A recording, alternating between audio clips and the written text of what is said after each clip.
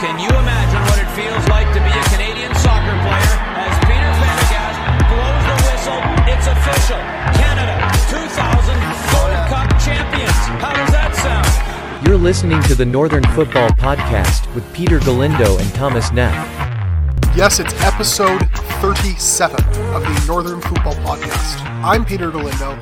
He is Thomas Neff. The post-match shows have returned, so I hope you're all well rested and ready to go. And the same goes for us, Thomas. How are you feeling? Yeah, it was a long day, wasn't it, Peter? It was, yes. You know, it wasn't pretty, but they got it done. Crowd looked great out there. I wish I was there, being my hometown. We're halfway through the Ocho. 7 out of 14 games already gone. And exactly 1 year from now, the World Cup will be happening in Qatar. Just want to say the podcast has finally reached 20,000 total plays. And the last episode was the first time that we've ever reached 1,000 total plays. So I just want to say thanks for that. And we keep getting Apple Podcast reviews. So we're going to obviously talk about the Costa Rica match, preview the Mexico game. And CPL has expanded to a new franchise. All that and more coming up. Indeed, you touched on it there. Before we dive in, a reminder that the Northern Football Podcast is partnered with Northern Tribune. Check out the latest Canadian soccer news and recaps at northerntribune.ca and follow them on Twitter at North Tribune. And as Thomas said, please subscribe to the show wherever you get your podcasts if you haven't done so yet. And if Apple is your platform of choice, then do what some others have done recently and leave us a rating and review as well. So as Thomas also touched on here as he sets up my transitions very nicely, it was a grind, but Canada picked up its third win of the Ocho following a 1-0 victory over Costa Rica in Edmonton on Friday night. Canada remains 2 points ahead in third, but are 1 point behind the US and Mexico as it stands, and there's a 7-point gap with everybody fifth and below. Jonathan David scored the lone goal after a Leonel Moreira clanger in the 57th minute. That is David's third goal of the Ocho and 18th for the program. He's now 4 adrift of Dwayne De Rosario's scoring record for the national team. Shout out to the defense as well, which earned its third clean sheet of the Ocho. It's 9th of 2021, and they have still only conceded 10 goals this year. Other notable moments from the game included Atiba Hutchinson matching Julian de Guzman's all-time appearances record with his 89th cap. He can break that record on Tuesday against Mexico, and Ike Ugbo also debuted off the bench. But Thomas, one of the big talking points from the game was the state of the pitch. So we got a few questions about that. Eddie Eng asked, felt like that field didn't allow us to play our game. It probably helped Costa Rica, if anything. Your thoughts? And Shawnee Boy and my dog Bert also asked, why would they choose to play on a plastic pitch? The answer is very simple. Edmonton is going to be a host venue in 2026. This was used as a test run to see how they would do hosting games. But in terms of Eddie's question, Thomas, what were your thoughts on the pitch's conditions and how it all played out? Yeah, like you mentioned it there. I mean, not only FIFA had to get out to Edmonton and see how it would do as a host city, but at the same time, Davies wanted, not specifically him, but Canada Soccer wanted to go to Edmonton because of Davies, coming back, to his hometown and whatnot, and knowing that they wanted to make it difficult for Costa Rica. They've said that multiple times. They want to make it difficult. Herman, I'm quoting him directly here, wants to use Canada, not just Toronto, but Canada, to make it difficult for opponents, and they saw this as a perfect opportunity, to do that, both Costa Rica and Mexico. But yeah, it hindered Canada a lot because it didn't allow them to play, and I have to say, it looked like a World Cup atmosphere, watching through the TV. But at the same time, that pitch needs to be removed for 2026. Like, there's no way that we still have turf, 5 years from now playing the World Cup. It won't be allowed, that's for sure. There's going to be or grass laid on the turf in Edmonton if Vancouver ends up coming back in. Same thing there. So that won't be an issue. But I said this the moment Edmonton got awarded World Cup qualifiers for November, in that when you are playing against Mexico, that is tolerable because you do slow down the game, it becomes choppy, and then it's basically a toss-up at that point. Costa Rica is the more winnable game. That was the match where it was always going to hurt you. And anyone who has played at any level on a cold, hard surface like that, and I have a lot of experience playing on both wet as well as frosted over turf in Vancouver, it is not ideal to play on. You have to take an extra touch or two to settle the ball. That killed a lot of promising looking sequences and counterattacks for Canada. There was a moment where Tajon Buchanan was trying to control a direct pass, and normally he would have had that under control after 2, maybe 3 touches. But after the 4th or 5th touch, he was still trying to get it under control, and then he eventually turned it over because he just couldn't stop the ball from bouncing. So that really didn't help them at all in this regard. And that really is why I think they struggled so much in the first half, among other things, which Herdman touched on post-match. On this same subject, we did get an interesting question here, because this isn't the only poor pitch that Canada has played on. Stefan Jordan asked, what pitch is the worst to play on? This one or the one in Jamaica, which was obviously quite heavy and sort of presented a different issue? Yeah, that's an interesting question. I would honestly say still Jamaica. And the reason I would say that is because, yes, this pitch is like a plastic pitch, like you say, but the ball moves. But the ball moves. It doesn't move in the perfect flow that you want it. It's still tough to control. But in Jamaica, you have to make a substantial effort for that ball to, really find each other and whatnot, and without the risk of falling and whatnot. So that's what I would say, and helps us nicely, I think, anyways, that the U.S. is heading to Jamaica to play on that pitch, on that field in Kingston, so that maybe Canada finish top 2. Perhaps they fall victim to that pitch just like Canada did. But both pitches are equally troublesome, because one is heavy where you still have to take extra touches, and because it gets stuck under your feet or whatever the case, it's just a matter of the ball speed, like you said, and how fast it moves. For that reason, you do probably say it's still the one in Edmonton yesterday, as poor as that turf surface is, because at least Canada does play fast and they do have fast players, so they can theoretically keep up. But when you're playing on a heavy pitch, there's really not much you can do in a lot of ways. But at the same time, if you're static and you're not winning the second balls or the aerial duels when you decide to go long, you're not going to do well, and that hurt Canada yesterday. The expected goals, keep in mind, were dead even at about 0.25 or 0.3 per team until David scored. So it very nearly benefited Costa Rica in the end. Finally, on this subject, we got a question here from Bean at Bean_talks_. Should all future games be hosted at BMO Field simply because we dominate the ball and need the best pitch available to play with the ball at the feet? Thomas, pretty much if Canada has the option, they're pretty much always going to choose Toronto, are they not? They should have, but they didn't. I was looking at that match, Peter, and I was thinking in my head, wow, I mean, if they would have played at BMO Field, the difference it would have been in so many different occasions. But again, we did not find maybe 2 or 3, Peter, clear chances of goal in 90 minutes. And when I mean clear, I mean shot on target. Yeah. And we just didn't. And part of me thinks that, again, I don't think Vancouver, there's no way in January that Toronto gets it. That's for Vancouver anyways.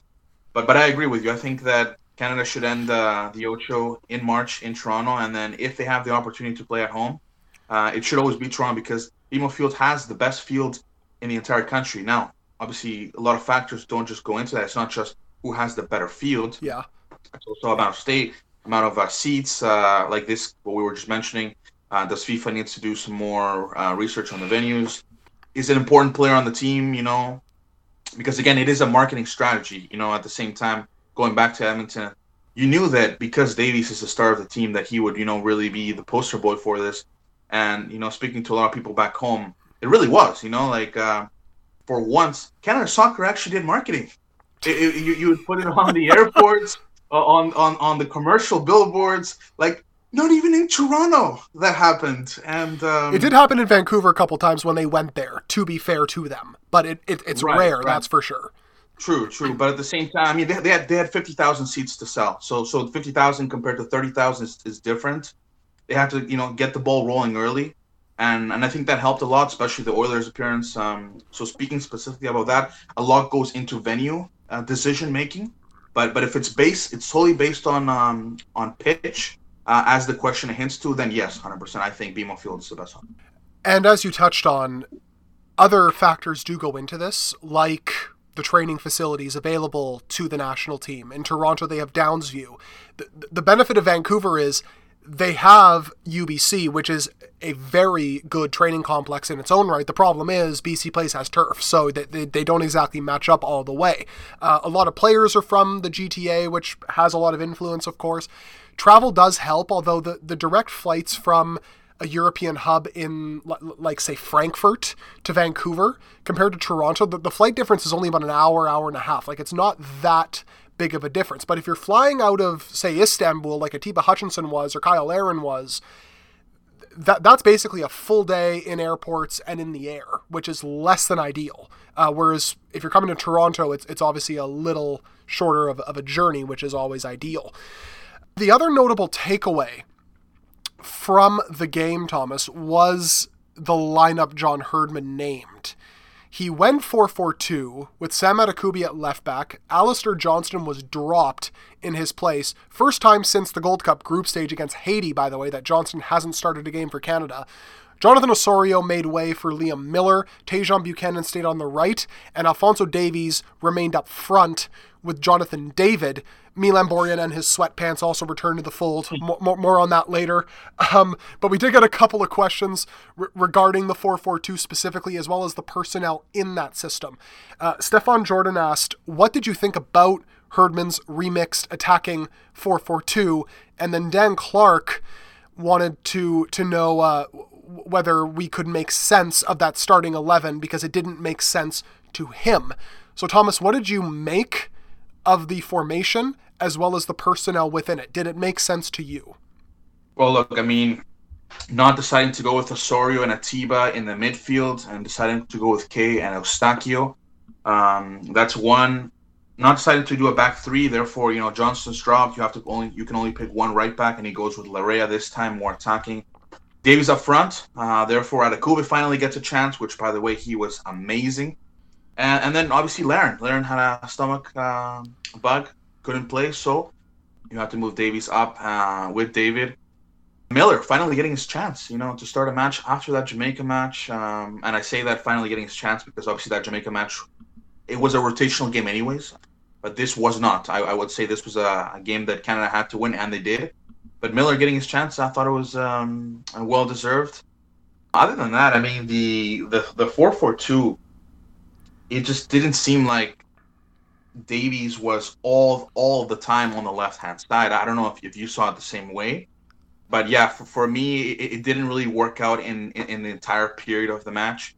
I definitely thought that once the substitutes came on, it did change, sort of the dynamic of it. And I was surprised that Herdman made these changes, because you still kind of mix with chemistry that they had previously.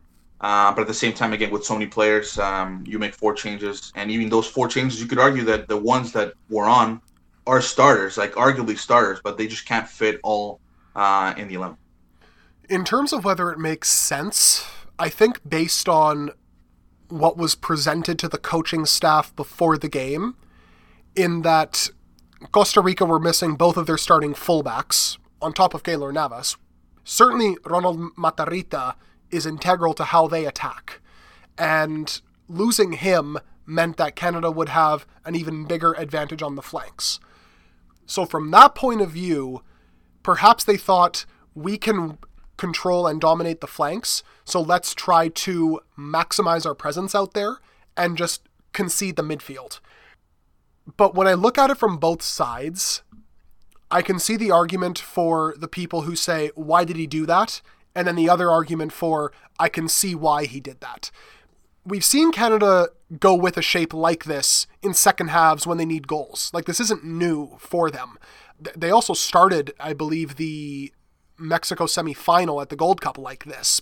Not with this exact personnel, but in the same shape. I have long stated that Canada needs to start games with 3 midfielders for maximum cover, and the combinations with the wingbacks and forwards Herdman pointed out that the forwards weren't really too active yesterday, and that was the major problem, and not so much the midfield balance or imbalance. This is what he had to say specifically about that. I think the reality around the midfield was, you're trying to break a deep block on a turf field, and it took 20 minutes. We got going. We were good in the first 20, and we started to get a little bit stuck. We got involved in some of that dark arts of, those little fouls and then slowing the game down, and then we just lost momentum and rhythm. So I didn't think the balance was too much of an issue. The issue for me was just the forwards finding their rhythm and loading the line. I think they were playing quite individually at times in that first half. After the first 20 minutes, they lost their rhythm. But I think after half time, we made it clear they had to load that line. The sort of threat level by just positioning creates a massive threat to that back four. And then it opened more space for, the Sam Adekubes, the Richie Larias wide. And then they started moving. And when they start moving, that front four, if they start connecting together, that's a special group of players. So on one hand, if Canada played on a proper surface and the forwards were active, it would have probably worked out.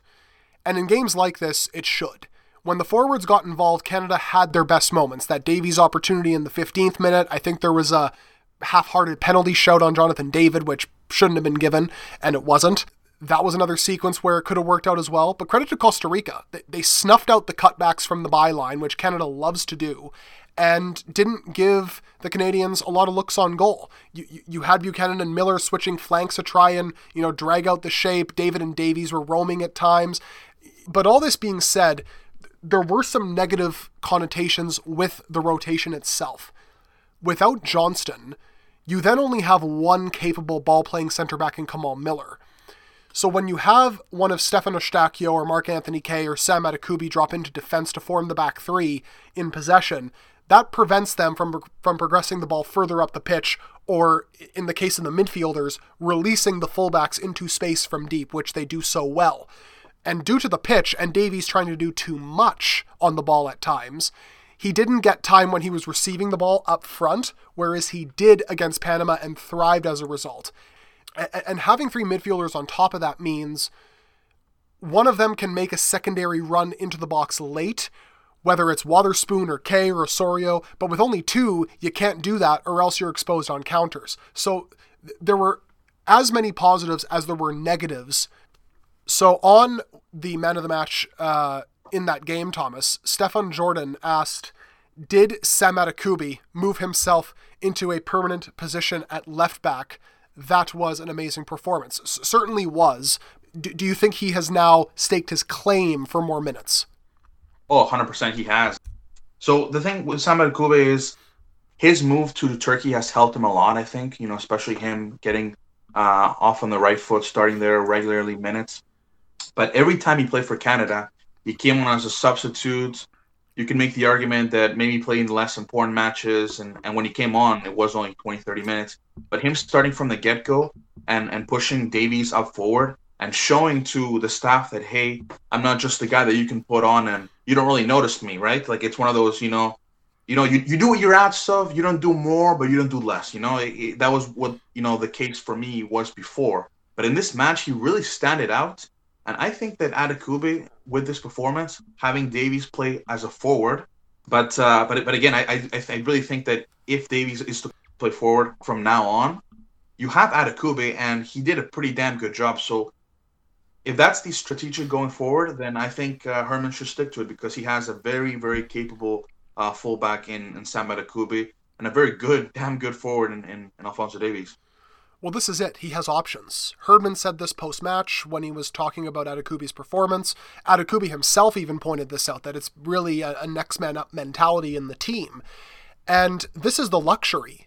When you have the depth and the options Canada has, you can rotate as you see fit, depending on the situation, depending on the opponent, what have you.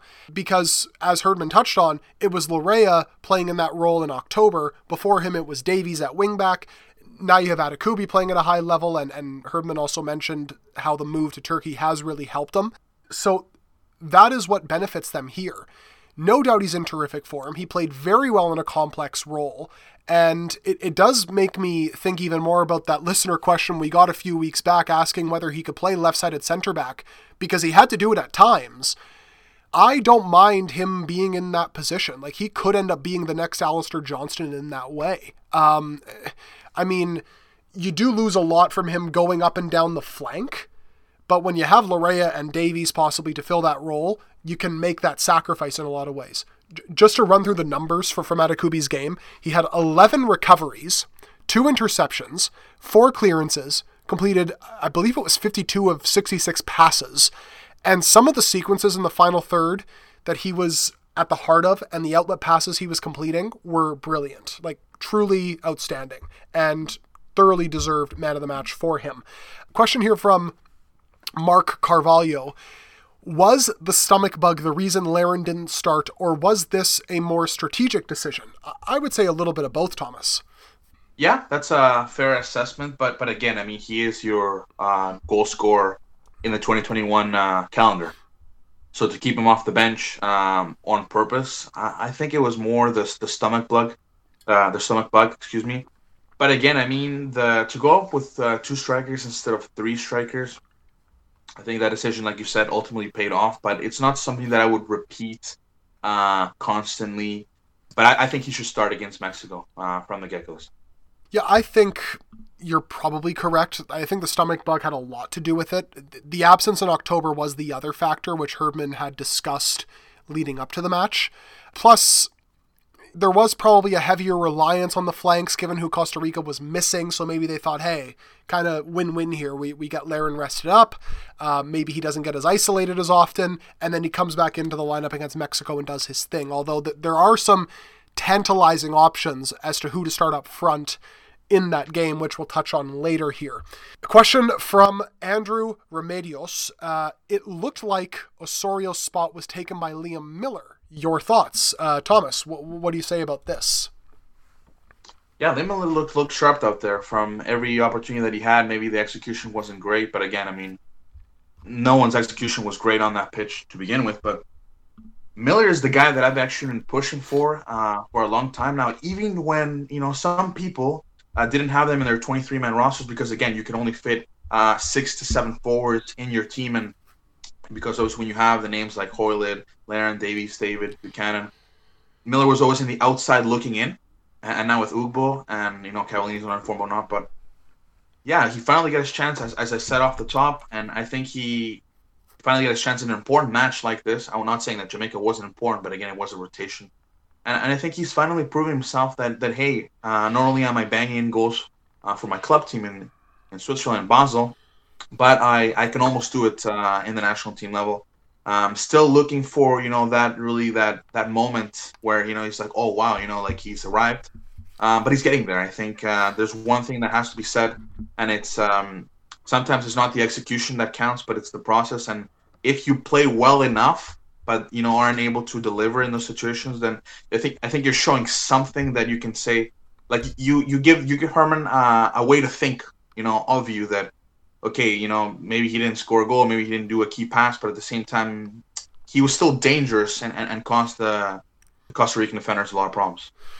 Well, I still wouldn't say that he has taken Osorio's spot per se, but I mean, I feel it's the same as Adekubi. He got an opportunity, he's now a solid option when the situation presents itself, and he was fairly decent overall. He had 1 or 2 solid crosses into the box, didn't complete a dribble, but was fearless when taking on defenders, which sometimes he hasn't always done, and he was tracking back defensively. And the fact that he is in such good form with Basel means that he will be in contention to start.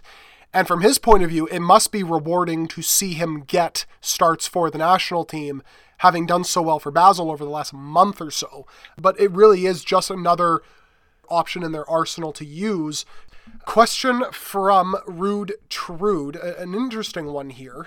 If Tejan would have scored that bicycle kick, which happened just before Jonathan David scored, which would have been the nicer goal? Fonzie's goal against Panama or Tejan's bicycle kick? This is quite tricky for me to decide, Thomas. Yeah, maybe it should have been the poll of the episode, shouldn't have? Possibly. Yes. Yeah, I think still Davies' goal, just because of the effort that he had to run literally 50 yards down the right flank and what it took and everything, even locked the goalie and whatnot. And at the same time, just like that, like the effort and the fact that it's Alphonso Davies too. But wow, that would have been quite something. Would have been a splendid chilena, as we say. The chalaca. Yeah, exactly. But no, that was amazing. The second time it touched the post again, I want to reiterate that the Costa Rican center back almost headed into his own goal, but that would have been quite something. Like I remember my dad texting me in the game because when he wasn't there, that he told me that the crowd in Edmonton really got up for that, and I think if that went in, it would have probably been top 5 in all of SportsCenter's top 10. You would hope, that's for sure. If I really have to choose, I am a sucker for a bicycle kick. As amazing as that Davies goal was, and I take nothing away from him, the effort was unbelievable. And maybe I take him for granted because I have watched him basically from the moment he debuted with Whitecaps FC2 quite closely all the way to now. I feel like as soon as Davies kept the ball in against Panama and then started running towards goal, you almost knew what was going to happen, like what the end result was going to be. He had all that space to run into. It was almost inevitable that there was going to at least be a shot on target. That doesn't take away from the quality of the goal and the sheer individual effort from the goal, but a bicycle kick is just so sweet, and Buchanan hit that about as perfectly as he could have in that situation. Deflected, split-second decision, on an angle, and very nearly curled it into the far post, which would have just been ridiculous. Like, the crowd would have lost their minds. I would have lost my mind watching it myself. So I would pick Buchanan's just barely, only because bicycle kicks are my weakness when it comes to world-class goals. Now to a quite simple question, but maybe a bit trickier to answer depending on your stance on this. Ed Barda asked, basically, after this win against Costa Rica, are we going to the World Cup? Thomas, are you ready to basically definitively say that they are going to Qatar after this? Yes. Wow. Okay. 1 year away from now, the World Cup will happen. Exactly 1 year from now, November of 2022, mid-November of 2022. And we're halfway through the Ocho, as I mentioned off the top. 7 out of 14 games. Not only that, the fact that Canada is third, but we're also 1 point off both the U.S. and Mexico. And a lot of people don't like that Panama won, but I actually don't mind it, Peter, because it created that separation between the 4th and the 15th. And being that 6-7 point gap, it's good because in January, I'm going to say this in the most honest way possible, in January, Canada's in trouble. You have 3 games, and you only have 14 to 15 European-based players to choose from. The rest of the MLS players will be not in form. Mm-hmm. I still think we're going to get the job done because I looked at the starting 11s and whatnot, and the players that are going to be in form in January, and I actually worked out some kinks and whatnot, and we still have enough to have a starting 11 that is in form. Potentially. But at the same time, I wouldn't want to bring these. I wouldn't want to start a Kamal Miller that hasn't played in 2 months. That wouldn't be the especially against U.S. forwards and whatnot playing in the top leagues in Europe. But yeah, I think we'll be fine. But again, the fact that we're halfway through, we have this advantage. There's a 6-7 point gap. We're on pace to make it to the World Cup directly. And just everything I've seen, and you take all the numbers and stuff like that. And even before the Ocho started, Chris and Jack actually said, pulled out this stat sheet. Basically, it said that how many points Canada had to get from each window in order to, either stay in the hunt or qualify directly through the previous now called hexagonal. And we're right there. I mean, now Canada that even changes now because of that change. That Canada even needs less of what they needed before every window. But you still said it there, and this is why I'm hesitant to say it. Certainly, they're probably going to finish top 4, barring a complete and utter disaster in 2022. They still have 4 trips to Central America in very, very difficult atmospheres. Now, all of those teams, except for Panama, might be out of it. Maybe that eases the pressure a little bit, but they're still tricky to determine. And on top of this, Panama's still 2 points back. They're still rolling. That win that they got yesterday was massive for them, coming from behind to beat Honduras. And now they have El Salvador at home, I believe, in their second game when Canada plays Mexico, so that could actually narrow the gap even more. I'm not ready to definitively say they're going to the World Cup until around Game 10, when they play the U.S., presumably in Vancouver. Because by then they'll have chalked off one of those Central American trips. They'll have played the U.S. in what is, I would be at least on paper, their last difficult, quote-unquote, game in terms of quality of opponent. And we'll kind of see what they're made of based on who is available in that January/February window. Because as you said, the MLS players are not going to be available. So that's why I'm not quite there yet, but they're in an absolutely fantastic position. And they're exceeding the amount of points that they needed to get in every window. They're now averaging 1.85 points per game, which is ridiculous. Yeah, and look, they still have to get through that January window, as I already touched on, with only 14 on informed European players, which will be tricky. But if anything I've learned from not only this match and previous matches is Canada is the only team in the Ocho that still hasn't lost a match. Yes, we're the only team. Yep. And if anything, like I said, this match has taught me that doesn't matter playing good, playing bad. Mm-hmm. Canada, I think, will get the job done. And I do agree that Central America will be trickier. But at the same time, for once, Canada has depth. And again, we just need to, rely on, the European diamonds in the rough, per se, that, maybe could accompany this group. But I think we'll finish strong. I think January, like you said, might be rocky, but especially for the travel. Because like you mentioned, yeah, as well, Atiba and Larin not only would have to fly into Toronto, but Vancouver, and it's only one home game. Yes. Only one home game and two away games. Yep. So it's not like this time where you fly into Vancouver, 2 games, and then boom, and both games are in Edmonton. It's Vancouver, then Central America. So it's it's tricky in that sense. But what I do think is that March we will finish strong. So whatever happens in January, we have that cushion, like you said. That's true. Yeah, which is helpful, of course. But I know what Central America presents. Anyone who listens to this program knows what Central America presents. This is a different team from past Canadian sides, but you just don't know. It's such a wild card. That's all I'm saying. Plus all the other factors. That's why this match is such a must-win. Yes, exactly. Closing out the section with this, probably the most pressing subject, Thomas. Blair Donnelly, second hottest topic I want to ask.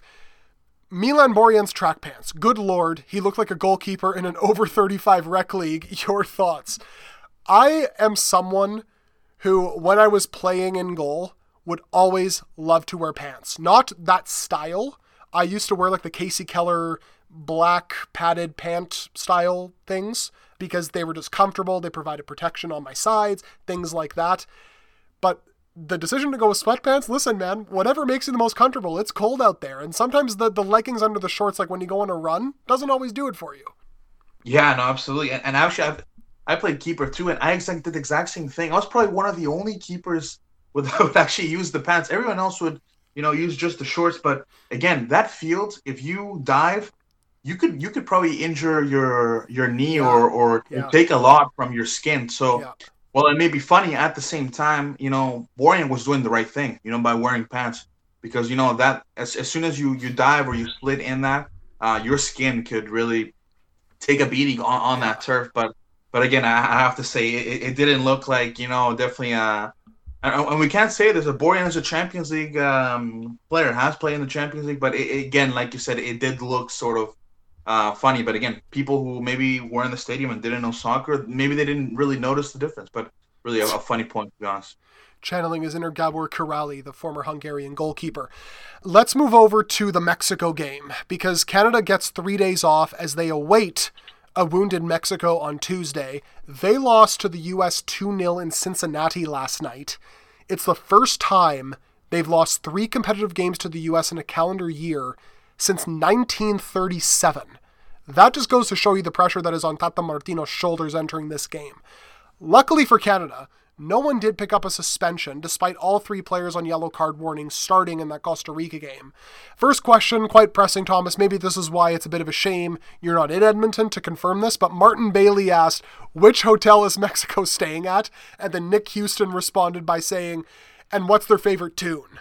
Listen, that tweet made headlines, and all I can say is the Voyageurs responded to that tweet, and they said, "Oh yeah, they're taking notes." Well, you should have taken notes in September when I when I published the hotel locations of the Honduran, the El Salvadorian, and the Panamanian national team.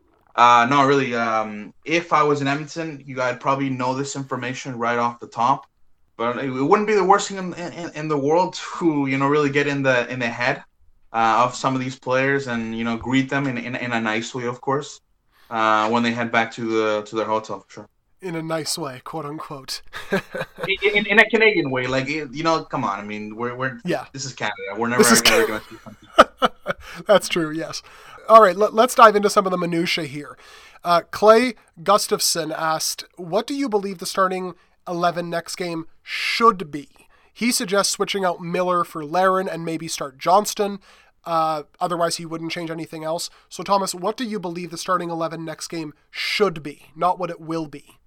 This is a very tricky question. I do think that Atiba will start this match if he's fit and whatnot. Okay. Three midfielders and 3 forwards. I think it will change. There's no way that Herman says, okay, we're staying with the 4-4-2. I think it will be a 4-3-3.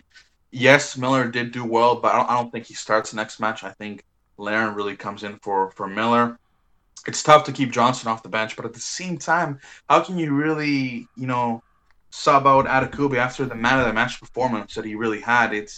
I still think that Vitoria and Miller will still get the nod. Maybe this time we get Henry or Cornelius, give him a bit of a break, off the bench and whatnot, as Herman likes to usually use all his 23 players, or at least close to that, knowing that he's tested 20 of his 23 players in the recent windows. But yeah, I think the big question mark is it's Osorio. It's Osorio for me because a lot of people were asking for him, and as much as he's not your favorite player, Peter, he is someone that got us a goal. He is someone that got us a goal against Mexico in the second. So at the same time, it's hard to really keep him off the squad. But again, that's why the depth is there. I have a somewhat unorthodox 11 that I'm going to throw out here. You let me know what you think. That there are a couple of controversial choices here.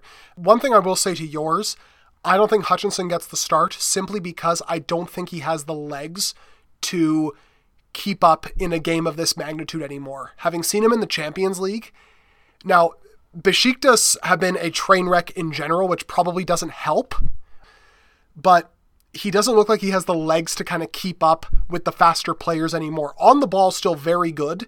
That could get mitigated by the horrible pitch. And it's going to be even colder with possible snow in that game, which is going to be interesting. So that's the one thing I'll say, but could still be a very impactful substitute off the bench. So here's my 11. Borjan in goal. Johnston comes back in to partner Vitoria and Miller again. I don't think there's going to be any rotation with those center backs. That would be very, very risky to do. Larea at right wing back. Osorio comes back in. Ostakio and Kay keep their places. Davies goes back deeper, and I will explain why. Buchanan and David up front. So here is my rationale for all of this. I know I said on the preview show last week that Larin should start, but for this game specifically, speed is going to be king. Not saying Larin isn't fast, but Buchanan has a different type of speed. Mexico's center backs will be uncomfortable. It could be snowing. It'll be cold. They don't cope well with fast, technically gifted forwards, which Buchanan and David are. Plus, if you have Davies running in from deep, all the more reason.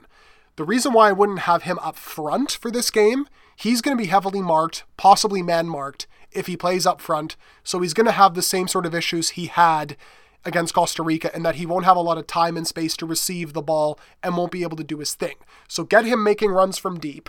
And it pains me to drop Adekubi because I've always wanted him to start, but it has to be done here. And simply put, not every good player is going to start. That's the luxury of having so many good options.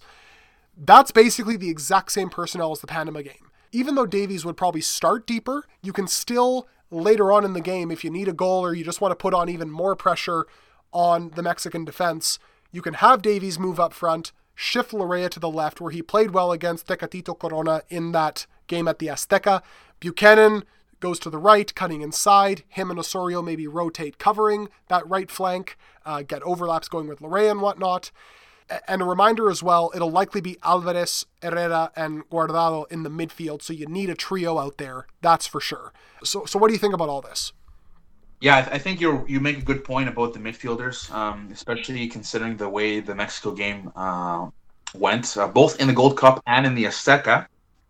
Yeah, I think Kay Osorio, the thing about Osorio coming back in and Kay coming back out, with Buchanan you get a lot more speed, and Buchanan having caused a lot of problems both in the Gold Cup and to other rivals. I think at this point you have to go for the goals. And it's funny, Peter, because I was talking to a reporter from TUDN, Univision Sports Deportes, and he pretty much told me that in Mexico right now the atmosphere with Tata Martino's pressers and whatnot, and with the media happening there, is that they asked one of the players in an ESPN interview, what's the reality? What's the expectation for this Northern window? And they said 2 points. 2 points for this window. And now that they've lost against the U.S., they're going in. I think their approach to this match would have been different if they would have won against the U.S. But now that they lost against the U.S., I think they're going to be super attacking. So I'm actually going to bring up a point here. I would say that maybe we see Samuel Piette start. You're right about Atiba. I think maybe he doesn't have the legs for this, especially on this turf. God. but Piette, I would say that because Mexico will be going for that heavy defensive heavy attacking, opportunities after opportunities. And again, on this pitch, I don't think they're going to be able to do it as much as they'd like to. But at the same time, I have full faith in Eustaquio, but I wouldn't be opposed to the fact of seeing Piette start this match. And maybe, attack on the flanks, yes, continue that. But down the middle, I think it has to be solid. Yeah, and you need to have three. Like that's not even a question, not even a debate. No midfield pivots against Mexico. I will not allow it at all. On that same subject, we did get asked a question from Van S. Do you think Osorio should start next match? Thomas and I are both in agreement for a variety of reasons, but chief among them, the way he can maneuver with the ball in tight spaces could be very useful, and you just need the third midfielder in this game. He also has experience playing in very cold conditions. I think he did play in that Colorado Rapids game in 2018 in the Champions League, which I think to this day is still recorded as the coldest game ever played in North America. It was -19 with the wind. So that was freezing, that's for sure. Question from JM. How do we fit in Adekubi going forward? It feels like a challenge with Johnston, Larea, Adekubi all fighting for fullback spots. How do you see him being able to be accommodated into this side? Well, I would say that if Davies is going to play as a forward, Adekubi slots in perfectly. And, if Herman decides to go with a back three, then Johnston fills in as a right center back with Larea there, and vice versa. But I don't think there's going to be spot for every single one of them. And it's unfortunate that Adekubi is, like you say, is the odd man out in this next game, most likely. But a lot of that has to do with opportunity, not really his evolution, obviously, as we touched on, his club move to Turkey. But when you have guys like Johnston and Larea who have, from the get-go of 2021 been, guys that first team players almost always, because obviously this was the first game that Johnston hadn't started since the Gold Cup. You want to keep that chemistry together, and I think Adekubi fills a role on that left-hand side. But I've been saying this for the longest time possible. Davies should always be playing forward for us, and Adekubi is a safe spot. I would even argue that after Adekubi, bringing Gutierrez to back Adekubi up as the fullback and play Davies as a forward forever, I'm not sure what you think about that. Maybe not forever. Certainly against Mexico, I would not play Davies as a forward, at least from the start. Later on, it's a possibility. From CPL 2.0 at 86 Chills, should Ike Ugbo start up top with David against Mexico? He looked very sharp. No doubt about it, in his 10 minutes he looked very good, but I would not start him just because he only arrived on Monday night. He's had no more than, I think, 3, maybe 4 training sessions, because I think they did 2-a-days on one occasion. And he had 12 minutes in that game. So it's still a bit too early, but he'd be a terrific substitute if you need a goal. Just with the way that he moves off the ball and his pace could prove to be handfuls for Mexico. Yeah, that was really incredible. In 12 minutes, coming on this 82nd minute to substitute off Davies. Davies getting a standing ovation from his home crowd. Plays 12 minutes to the 94th, given there was 4 minutes of added time. One opportunity, one touch, and he almost puts it in the back of the net. Well, what a first impression. There's a saying going that you're never really going to change first impressions. First impressions are everlasting, this goes for organizations, companies, people, whatnot. But wow, one touch and almost puts Canada, to kill the match 2-0. And I think that's what Herman was going for, Peter. I think Herman was going to kill the match. Of course. And that's why he substituted Larin and Ugbo and even Atiba. And Ugbo was the more impactful sub, but at the same time, we can also say that because he was the new guy, right? Yeah. So more eyes are going to be on him just because we don't really know what to expect as opposed to the other guys that, we do know what to expect. But he was brought in to fill a role of a depth player. It's definitely the role of Cavallini now at this point. And going forward, I just don't see him as a guy that's ever going to be in front of a David. Unless David is injured, then I can see it. But as long as we have David and he's on form and he doesn't need rest, then Ugbo gets there. I could see Ugbo getting one game in January, but in this window, it's going to be no. Final question in this section.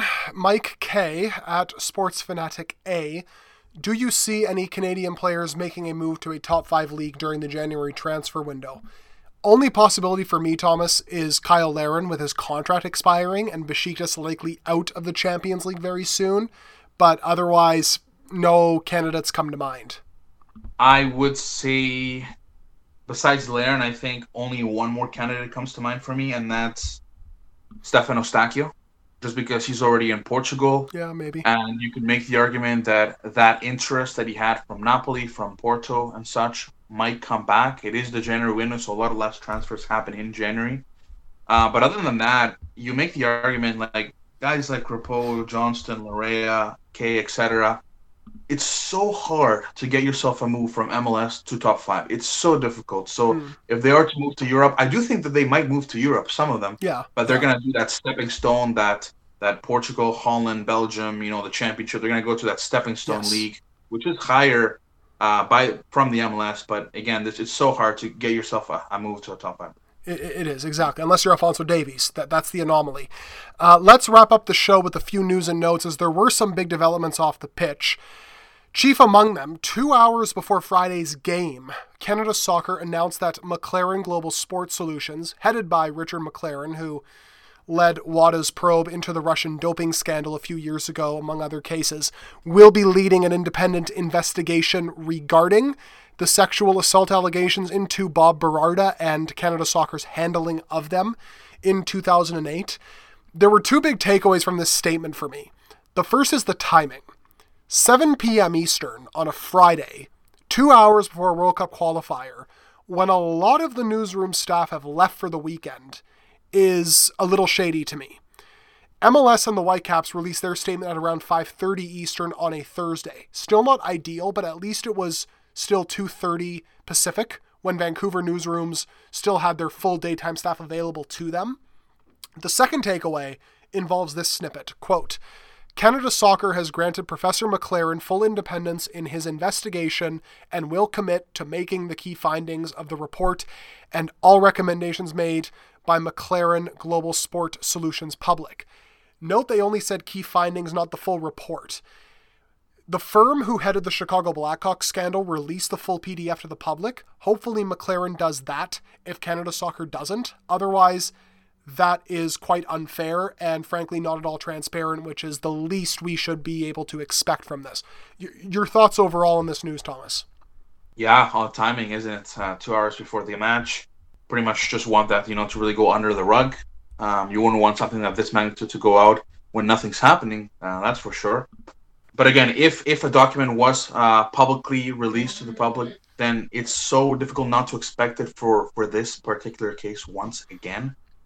And realistically, if other investigations, that handled by other firms were, handled to the public, then, and this one isn't, then the first thing that comes to mind, Peter, from, a neutral standpoint here is, wow, they're hiding something. If it's not something that's, put out there just independently.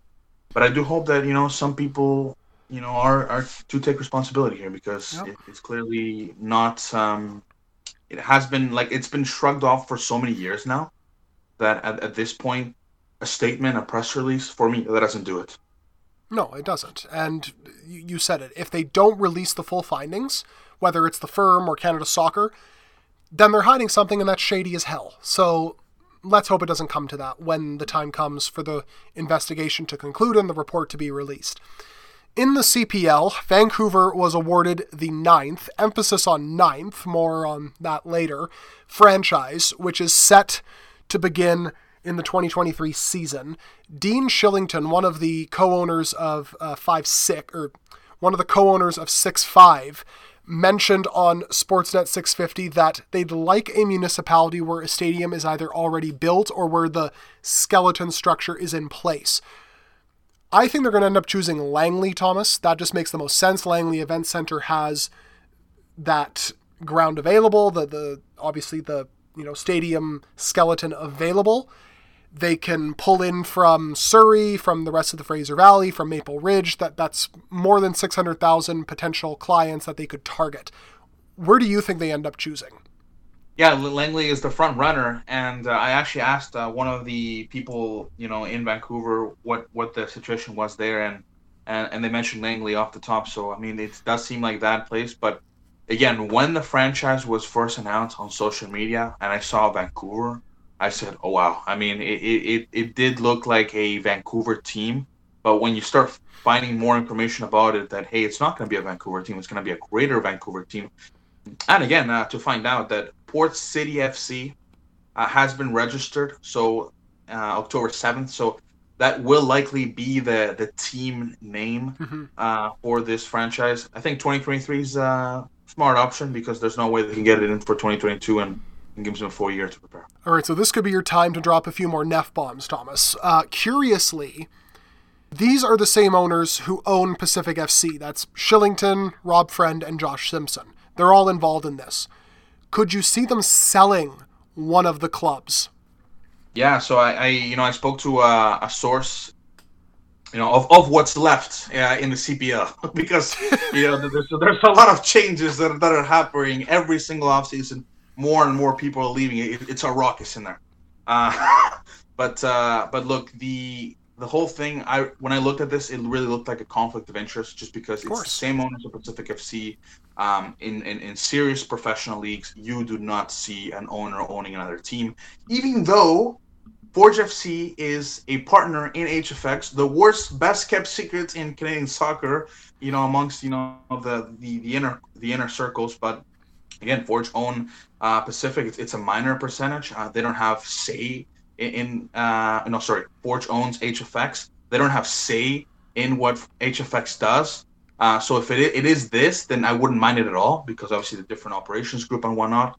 But at the same time, this time is different, because they are, it's Shillington, Rob Friend, and Josh Simpson with another. So it is, 50%, and they are the only football guys, right? So I just don't see how they're not going to have their hands on this, considering they actually are Vancouver-based, right? A lot of them, the companies from Vancouver. Rob Friend, he lived in Vancouver area for a long time. Josh Simpson, same thing. So they moved to Victoria because, again, in that time there wasn't a chance to buy a team there. Yes. And I've been told, by a pretty good source, that there's a chance that they might sell the team out in Pacific or in Vancouver if the right investor comes into mind, so that they get the hands off of that. But yeah. Speaking specifically about this ownership situation, just because we are the matches are happening in Edmonton, one final thing. This whole year, FC Edmonton has been without an owner. The league owns FC Edmonton, and the Oilers actually inquired about owning FC Edmonton, and the league turned them away. Man. The silence says it all there, Thomas. Man, as I try to move on from that Neff bomb, my God. Look, the fact this club was mentioned as the league's 9th franchise made some wonder, what does this mean for Saskatoon? They were awarded a franchise earlier this year on the condition that they could get a stadium plan approved. And Commissioner Dave Klanikin said once that stadium bid is finalized, then the overall bid will be reevaluated. So why would they announce it when they did? To just kind of drum up interest and to kind of show that, hey, expansion's happening, like, get in now. Well, the only way I could say this is that CPL likes to award franchises to people that they feel that they like, right? That they have mutual agreements with. Because, as we know, and you touched on it specifically, that Saskatchewan bid, it was started by Joe Bellin. Joe Bellin is the one that started the whole soccer summer series. Yes. He was the main guy there, and he was pushed aside because he had views against the CPL. And that's why this new guy, Al, came in. But they were working already together with Bellin, but again, it's Bellin who started it.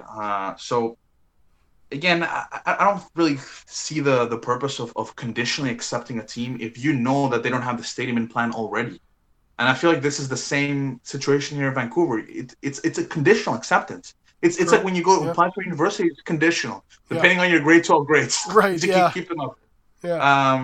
But yeah, I mean, it's if both Vancouver and Saskatoon can get the stadium and plans approved, then they're gonna be in the league. But if they can't, then like you said, there's gonna be this delay. But God hope it's not the next Miami, because I remember when Saskatoon came around, a lot of people were looking at this as the next Miami, and it just dragged on and on and on and on. But again, that's taking a stadium is no easy thing. Yeah, that took 5 or 6 years to finally get over the line, for God's sake. Final point here. Klanikin also said 4 to 6 clubs, I'm quoting him directly, are interested in expansion. There are reports that Quebec is very close to getting a team, with the CPL preferring the Montreal area. Is all of this or any of this true? So back in 2020, I heard that there was inquiry about this, but a lot of the interest really dropped. And a lot has to do with the pandemic, yes. But it's no question that, the league losing money and whatnot, I think that's something that, to watch out for. I would not be surprised if Quebec is still the priority for them. Yeah. Okay, there we go. Closing out the show now, the CPL playoff dates were also announced, with Forge facing York United on November the 21st at Tim Hortons Field, and Cavalry welcomes Pacific on November the 20th. Finally, the Canadian Championship final between Toronto FC and CF Montreal has been set for November the 21st at Stade Saputo. That means the 2021 title will be awarded before the 2020 title, which may not end up being handed out until the summer. So for Thomas Neff, I'm Peter Galindo. We will speak to you after the Mexico game on Wednesday. See you then.